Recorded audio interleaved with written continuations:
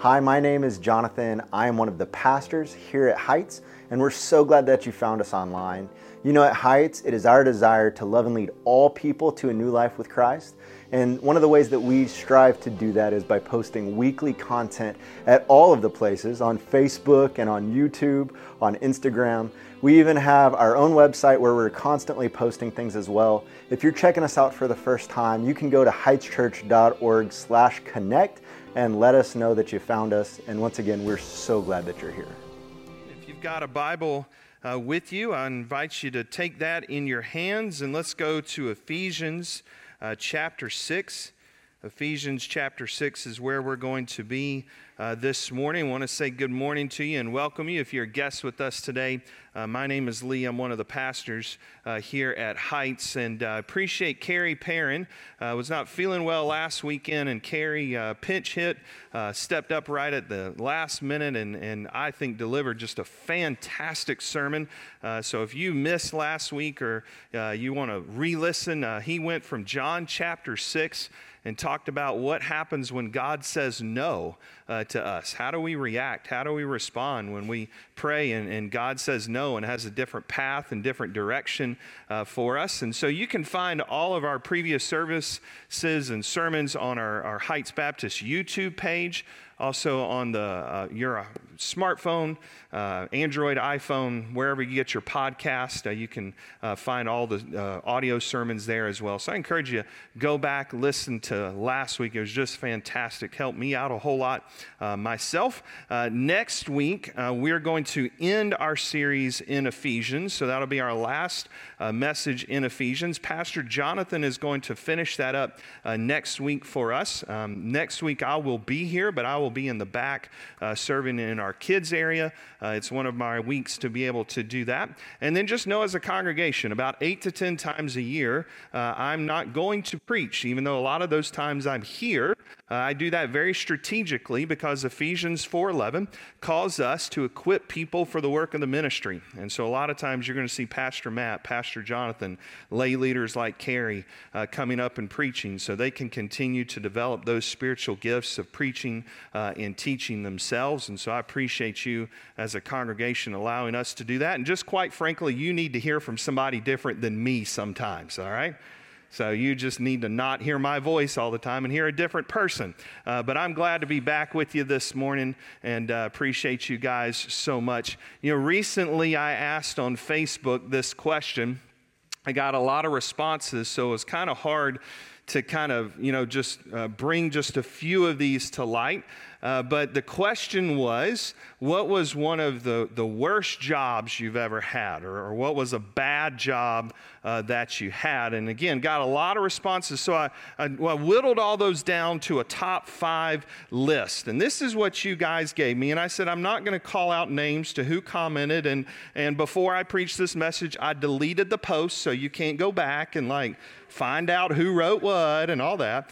But here's what some people said to some bad/hard jobs that you've had in the past. Toothbrush timer at a daycare. I timed each kid to make sure they were brushing their teeth long enough. All right. One person wrote they worked at a petting zoo, so they had to clean up after the animals and after events.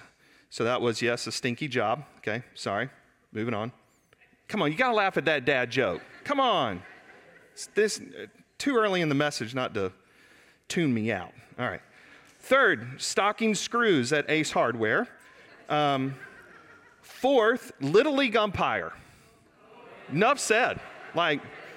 We don't need to expound on that one at all. This one took the cake as worst job, bad job you've ever had. And I had to write this out word for word to read it word for word because you won't believe this one. As a graduate student in nuclear physics, we had to collect radioactive cat urine from the vet school. Then once a year, someone would have to suit up, wear a respirator, and pour dozens of 1-gallon containers of year-old cat urine into the sanitary sewer.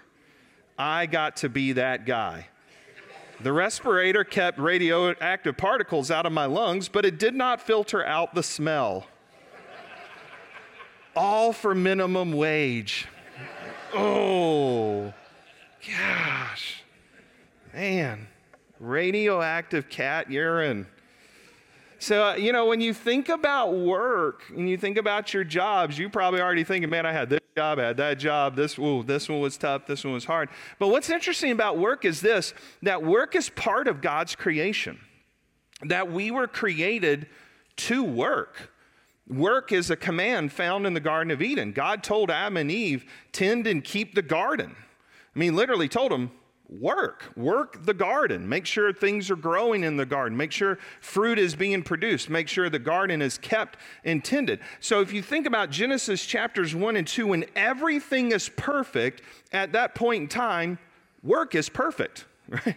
I mean, Adam comes home and before they go to bed, Eve goes, well, how was your day at work?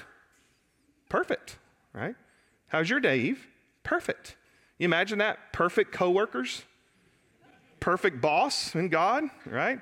Everything was perfect in work. Well, then when Adam sin entered our world, there was a lot of consequences because of that sin, and now work became work, right? Now it's something, I got to go to work today. I have to do this, I have to do that, I have to be around this person. I don't like that employee, I don't like my boss, I don't like my job, right? So now work becomes work to us, and that's part of the consequence of the fall. But notice that when Christ redeems us, Christ is after more than just a redemption of us. Christ is redeeming all of creation. So one day when Christ comes back, the new heavens and new earth come down, we're in eternity forever. Guess what we're going to do? Work. I fully believe in heaven we're going to have jobs. We're going to have assignments. We're going to have things we're doing. We're not just sitting on the clouds all of eternity playing the harp. No, we are designed and created to work. But in heaven, that work is going to be worshipful. That work is going to be wonderful. That's restoring back that pre-fall type of idea of work. But now for us, we have to go to work, and that's hard. But here's the thing I want us to kind of grasp out of this passage this morning, because I really believe when you look at this passage at first, it's kind of like, what in the world does this have to do with us? But I believe it's one of the most life-giving things you can learn about your walk with Christ. And it's this, it's learning not to find your identity in your work, but finding your identity in Christ.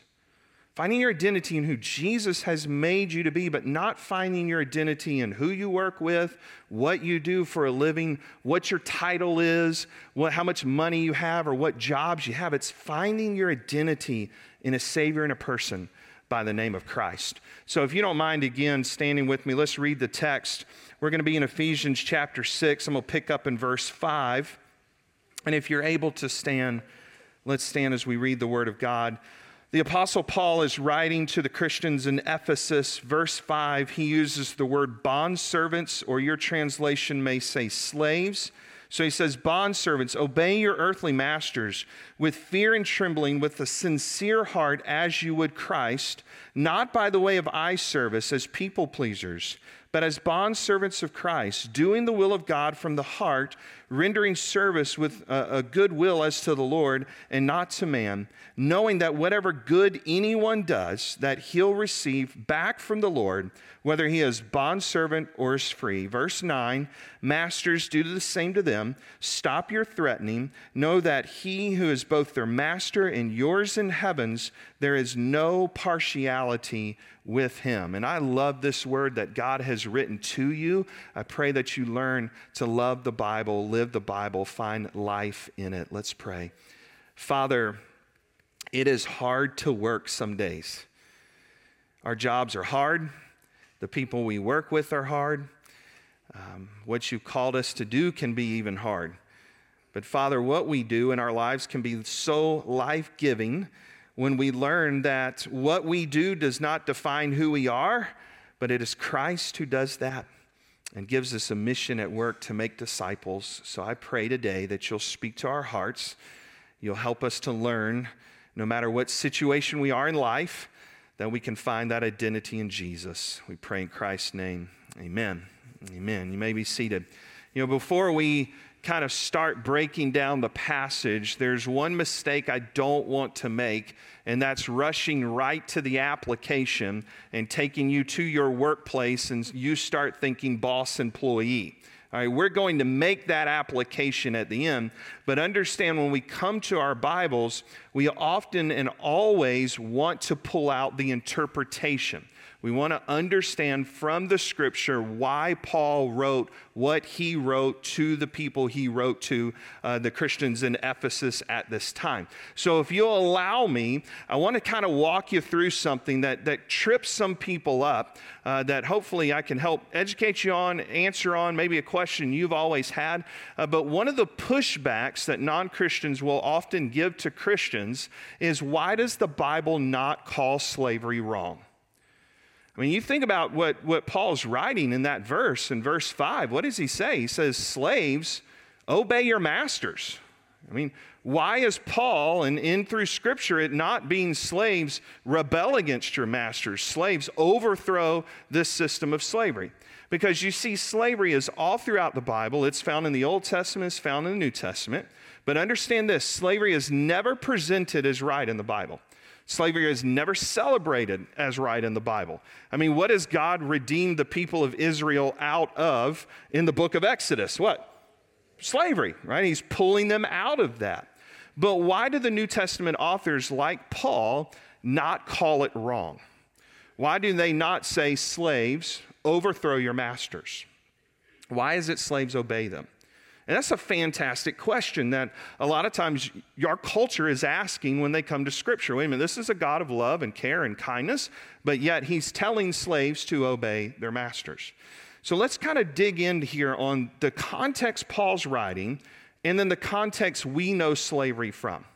Because the Roman Empire slavery system and the American slavery system that we have learned about are completely different. They are not the same at all. Now, under the Roman slavery system, yes, there were atrocities and bad things done to people, just like the American slavery system, but they are not the same system. In the American slavery system, it was based primarily on race. When you became a slave, you stayed a slave pretty much your whole life. You were born a slave, you died a slave. I mean, yes, your master could free you at the end of his life if he wanted to, but more than likely you were a lifelong slave, and it was generational. If you were born a slave, and you married another slave and you had babies together, then that child was born a slave, and that child more than likely was going to die a slave. The Roman system of slavery is not based on race. It's pretty much economical. Also, that very rarely was it generational, very rarely was the Roman system of slavery lifelong. Most slaves were freed by the age of 30. Now, in the Roman system of slavery as well, not only was it not based on race, but the Roman slaves had all kinds of different jobs. Yes, there was a lot of blue-collar type of jobs, but there were a lot of white-collar type of jobs. Roman slaves could be lawyers, they could be doctors, shopkeepers, accountants, bookkeepers. I mean, there were a wide span of what you would call Roman slaves. In the Roman Empire at this time, it's estimated there's about 60 million slaves. In Ephesus alone, Paul, when he is writing this, it's about 200,000 people we estimate lived in Ephesus at the time of Paul's writing. A third of the citizens would be slaves. So understand, Paul's writing to a culture in a system where slavery in the Roman Empire is universally accepted. It's not debated as whether it's ethically right or wrong. Remember, in the American system of slavery, at the very beginning of the founding of our country, we had a debate, and that debate continued on for many, many years of whether slavery was right or wrong. Even our founding fathers, when they wrote the Declaration of Independence, there was a debate among them. Do we call out slavery in this document? And our founding fathers were like, well, hang on, we'll deal with that problem later. Right? We have enough things going on for them in a country. That will come at another time. Right? So understand, these two systems that we know of slavery in the American system, it's not the Roman system of slavery that Paul is writing to. But again, why does Paul not speak out against it? Why write slaves obey your masters instead of slaves overthrow your masters? Well, understand a couple of other things here. First, the Christians in the Roman Empire at this time, it's a small group of people. They're not the wealthiest people, and they're certainly don't have political influence. So think about it this way. Jesus, depending on how you date things, died on the cross between 30 and 33, right around there. Paul is writing, depending on how you date things, to the church in Ephesus about 62 to 65. Right? So if you've got Jesus, we'll just do easy math because I was a history major, right? So if you've got Jesus who died on the cross at 30, you got Paul who's writing to the church in Ephesus about 62, you've only had this thing called Christianity for 32 years. Right? So this is not a huge influential group of people right now. Also remember, in the Roman Empire, in many parts of the empire, it's illegal to be a Christian. So at this moment, Christians aren't in a spot where they're like, okay, overthrow the masters. But here's the other thing that kind of fascinates me about the Roman Empire slavery system versus the American slavery system. Obviously, American slavery system based on race, many people captured, kidnapped, brought to America. Now the generational slavery system begins. Roman Empire slavery system, you often chose to be a slave. Now, there were people who were born into slavery. There was parents who sold kids into slavery for economic reasons. But then maybe you needed to go into debt to someone and you became their slave. They were your master for a period of time till you could pay the debt off. This is one of the more fascinating things to me about history also, is that as the Roman Empire is expanding out and they're about to conquer into a new territory, a lot of citizens from that other country go, hey, Rome, can you just come on in because I'd rather be a Roman slave than be a free citizen in the country that I live, right? Like I have more rights and more benefits as a Roman slave in my country than the country I actually live in. So, hey, Rome, come on in. I'll sign up for that. And so understand these two systems are radically different, but here's the thing I don't want you to miss. Paul does write against slavery. He does in the New Testament. He doesn't just call it out, slaves rebel against your masters. He doesn't just say it's wrong. He subvertly does it with the gospel. I want you to listen to a couple of passages. Think about Ephesians chapter 5, verse 1. Ephesians 5, verse 1, Paul says, therefore, be imitators of God.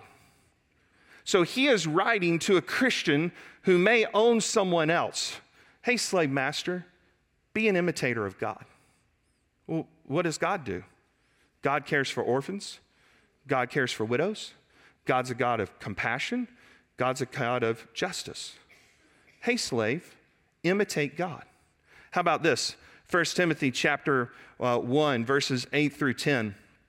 Paul writes this, now we know that the law is good if one uses it lawfully, understanding this, the law is not laid down for the just, but for the lawless and disobedient, for the ungodly and sinners, for the unholy and profane, for those who strike their fathers and mothers, for the murderers, sexual immoral, the men who practice homosexuality, enslavers, liars, perjurers, and whatever else is contrary to sound doctrine. Do you notice that word enslavers that Paul said these are sins? Paul is saying human trafficking, enslaving people is a sin. It violates the very 10 commandments. This is one of the most powerful verses that Paul writes. And I don't think we quite understand the power in our Western American context. But when he writes to the Christians in Galatia, he says, Galatians chapter 3, verse 28, there's neither Jew nor Greek, there's neither slave nor free, there's neither male or female, for you're all one in Christ Jesus. Could you imagine reading that for the first time in that Roman system slavery context? The slave goes, well, wait a minute. I follow this Jesus. And the master on the other side of the sanctuary goes, wait a minute, I follow this Jesus. So what Paul just said is in God's eyes, there's no slave, there's no master. In God's eyes, we are free. In God's eyes, there's no partiality. We're sons and daughters of the King. Christmas time is one of my favorite seasons for a lot of reasons. One is presents. I don't know about you, I like the presents. Yeah. But I love Christmas songs. I just love Christmas songs. Old Holy Night's one of my favorites. I listen to Old Holy Night a lot of times just throughout the year. It's just one of my favorite songs ever. There's a line in that song. It goes like this. chains shall he break, for the slave is our brother, and in his name all oppression shall cease. So what happens in the Roman Empire is this. Christianity grows. Galatians 3:28 is understood. Change and reform begins to happen. And from the inside, the Roman system of slavery collapses. Why? Because of a bunch of laws that were passed? No. There's a bunch of people that God got a hold of, and they started living out the gospel of Galatians 3:28. There's neither slave nor free, male nor female, for we're all one in Christ Jesus. In Christ Jesus, he breaks our chains. In Christ Jesus, he frees us. So therefore, in our context, you live in a neighborhood that stinks, and you're like, man, I just don't like my neighbors, and they're loud and rude, and I don't like these people. Go reach them for Christ. Right? You want to see change and reform happen in our towns, in our cities, in our states, in our world? Yes, let's pray for our government, but you know what? Let's be Christians living out the gospel. Because what you see in the Roman Empire system of slavery, what brought it down was Christians. It was Christians understanding this good news of Jesus who sets us free and sets people free. And that's how change happens in lives, is when we allow Christ to be our ultimate master in everything we do. And so when you stop and think about what Paul's writing here, he's writing master.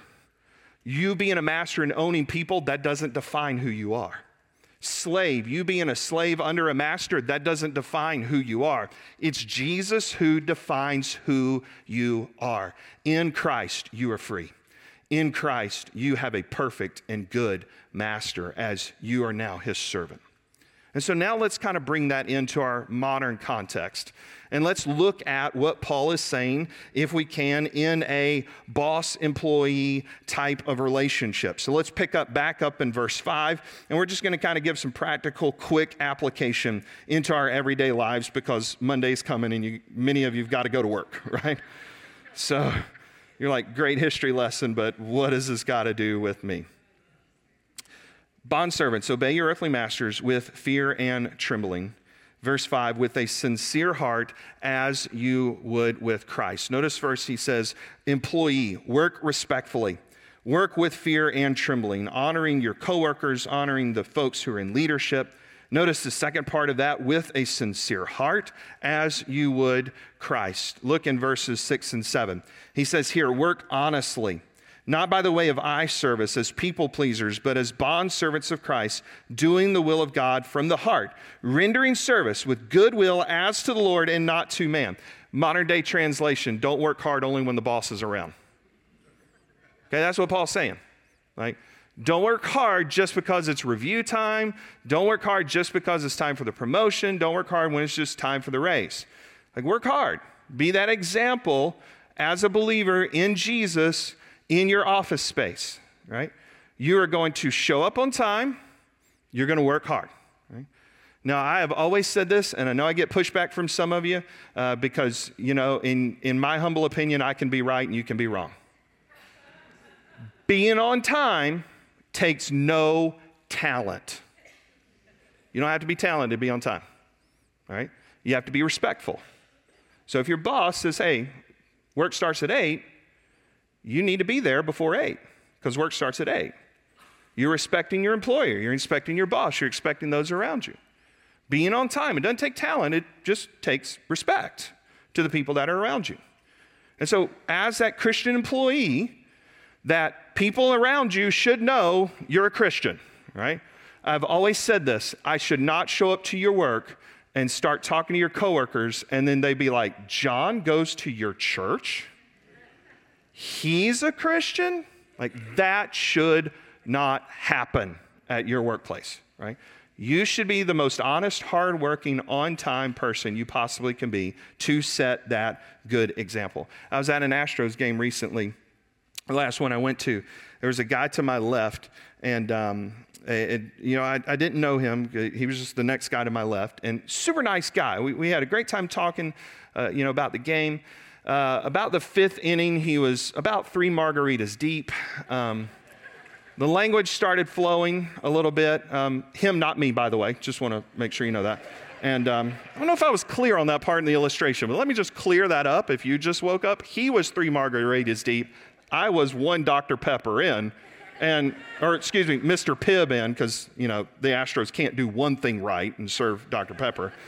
And, but his language started flowing. So then he started talking about the church he goes to and the men's Bible study he goes to. And I'm like, oh my gosh. This dude is 3 margaritas to the wind. He's using language that's just pretty salty. He's telling me all about his church and how great it is and his men's Bible study. I'm sitting there like, Lord, you're a good and gracious God. I love you. Please don't lead this man to ask me what I do. Please do not ask me what I'm going to do. Because when we are singing Deep in the Heart of Texas in the 7th inning, it's going to get real awkward real fast if he looks over to me and is like, what do you do for a living? Well, yeah. Don't be that type of Christian, okay? Please. Set that good example of where you are, how you work. Notice also verse 8. He says, work expectantly. He says, knowing that whatever good anyone does, he will receive back from the Lord, whether he is bondservant or whether he's free. So he says, work expectantly. Listen, I know we need a paycheck to pay the bills, all right? I know that. I know you need the paycheck to eat. But work for more than the paycheck. The paycheck and the title, it doesn't define who you are. That's who Jesus is. Work expectantly. Your ultimate reward as a believer in Jesus Christ is from God. Your ultimate thank you, amen, all of that is from Christ. So work expectantly, knowing that you are, as a believer in Jesus, you're going to give an account for how you worked, for where God put you. So at work, at school, wherever you are, that's that mission field that now you enter into 40 some hours a week, however often you work there, to where you say, here's where I can make disciples. Here's where God's placing me to make an impact. And yes, I want to get paid. I need to eat, but I'm doing that more for the Lord than I am just that paycheck or that title or that pay raise or the next move up the corporate ladder. So you want to work respectfully, work honestly, work expectantly. But let's turn to the bosses. For those of you that lead people, maybe you're managers, you're a boss of a company, you lead people. Notice what he says here, masters, do the same to them. Stop your threatening, knowing that he who is both their master and yours in heaven, there is no partiality with him. He says, first, lead with grace. Masters, do the same to them. Bosses, treat people like you would treat Christ. Lead with grace. Lead with honesty. Lead with humility. Lead with encouragement. He says, stop threatening them. So don't use that position to bully or use aggression to motivate people. Finally, lead with impartiality. I love that part of the verse. Lead with impartiality, because notice how he ends up. He says, there is no partiality with God. There's no slave. There's no master. And in Christ Jesus, we're sons and daughters of the great King. And when I look at that passage, and I look at what he says, lead with impartiality. Like there's no partiality with God. One of the sin struggles that we all have, whether we care to admit it out loud or not, is when it comes to talking with people and we meet people and we get to know them, there's a lot of times we size people up. And it's just based off of one get to know you question. What do you do? Right? What do you do for a living? Now, I never shy away from answering the question. I was glad the Lord answered my prayer request at the Astros game that the guy didn't ask me the question, right? But if he did, I would have had to tell him, hey, man, I'm a pastor, and this conversation just got weird, right? Because now we need to talk about you. But I was like, no. But, I get asked that all the time. I don't shy away. Hey, I'm a pastor. Also, when I say I'm a pastor, things can go really great or it can just go really bad, right? It's one of those professions. You just never know what's going to happen. There was one time I was at a wedding reception, literally met a guy, was sitting there talking to him. We were having great back and forth. He's got a drink in his hand. We're standing up. They were kind of eating our hors d'oeuvres, all that. And I'm like up against a wall. He's standing here. And he was like, what do you do? I was like, I've been talking to this guy for like 5 solid minutes. He's like, what do you do? I was like, I'm a pastor of a church, Heights Baptist Church in Alvin. He looks at me, I kid you not, he goes, Oh. Well, there I am. I'll just keep eating my, hors d'oeuvres, stand up against the wall. Take it easy, So I get that, or I get someone's life story, and it's just like 20 more minutes with them, and, we're having church together. But you know how it goes in your mind, and you know how it goes in your heart, because I struggle with that sin too. What do? Somebody tells you. How long have you been doing that? What's your title? Where do you work? Where do you live? What are you doing in those moments? For some of us, you're sizing them up. Oh, well, they do that job. They've been working at that long. They've got that title. Okay, maybe they make about that much a year. Oh, they live in that neighborhood. Okay, that housing market's up, so that's probably they paid about that much for the house. Am I the only one, or I'm the only one that's willing to admit it? And you know what we're doing in our minds at that moment? We're sizing them up, and we're essentially saying, I'm better than you. Or, I'm not as good as you. See, what we're doing is we're now kind of ranking people based on the identity of what they do or don't do. So then in our hearts, it can be, well, I'm better than you, clearly, because I make more money than that, or I have this job and you have that job, and I live here and you live there. Or it's reverse. Man, I'm not as good as him. I'm not as good as her. And you know what Jesus does? He strips all that sin out of our hearts. And he goes, no. I'm your one true master. I'm the best boss you're ever going to have. I'm the one that identifies who you are, not what you do for a living. And so when I read that passage, that's what's in my heart.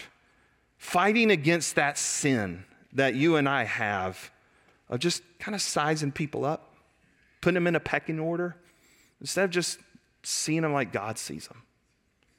But the other thing that happens is, as someone that has been a boss, is I read a passage like that, and to the bosses out there and managers and leaders out there, I read this passage, and I know that over the years, I have failed people. Over the years, I have said things to people I should not have said. Over the years, I have sent the passive-aggressive email or the passive-aggressive tweet or text. I know that I have failed people. And it hurts me deeply when that happens. And you know what God reminds me of? When I read a passage like that and that happens in my heart, here's the good news of the gospel. God reminds me, Lee, you're a terrible boss. But I'm a such better boss. He reminds me in that moment as a boss or an employee, because I've been on the other side of that, where he just comes to me and he goes, you know what happened?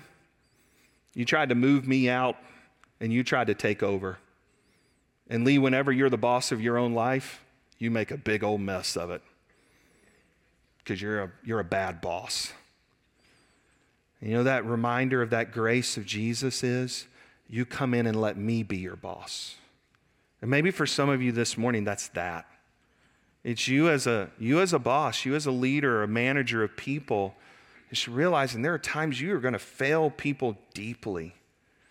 But remember the good news of Christ. There's forgiveness there. It's maybe going back to that person and asking for that forgiveness and allowing the Lord over time to reconcile and repair that relationship. Maybe it's that as that person that has been hurt, and I've been on the other side of those conversations, releasing that forgiveness back and saying, okay, as the Lord has forgiven me, I'm going to forgive. But I think for all of us this morning, whether you are actively employed, unemployed, you're retired, it's to remember this. Jesus is the best boss you're ever going to have. That you will make a terrible boss of you, and I will make a terrible boss of me. But the good news of the gospel is this, is Ephesians chapter 2 in verse 10, where Paul wrote earlier, for we are his workmanship, created in Christ Jesus for good works, which God prepared beforehand that we should walk in them. This morning, you are wonderfully created by God. You're his masterpiece, created in Christ for good works that he's prepared before you That's called Monday, that you should walk in them, right? And here's the thing. Maybe today you need to invite Christ into that situation. You need to invite Christ in that life to say, my grace is so amazing. It takes away all the chains that are enslaving you right now. All the chains of you trying to find your identity, of just moving up the corporate ladder, getting that next title, getting that next paycheck. Listen, you can continue to do that. You're going to continue to find a hole in your heart. You're going to continue to find that there's something else out there, and that person's Christ. It's allowing him to come in this morning and say, let me be the perfect boss in your life. And so I want to invite you just right now where you are to pray. I'm going to invite you just to pray with what's on your heart, what's on your mind, just with your head bowed and your eyes closed, just going to the Lord and asking him this morning just to pray for you, to take whatever's off of you that you brought in. What's that chain right now that's holding you down? What's that chain that is enslaving you? What is that chain that's hurting, that you feel trapped by? And just coming to Christ and saying, Jesus, I need to switch masters. I need to get out of the driver's seat of my life. I need to get out of the pilot seat of my life. And I need to bring you in.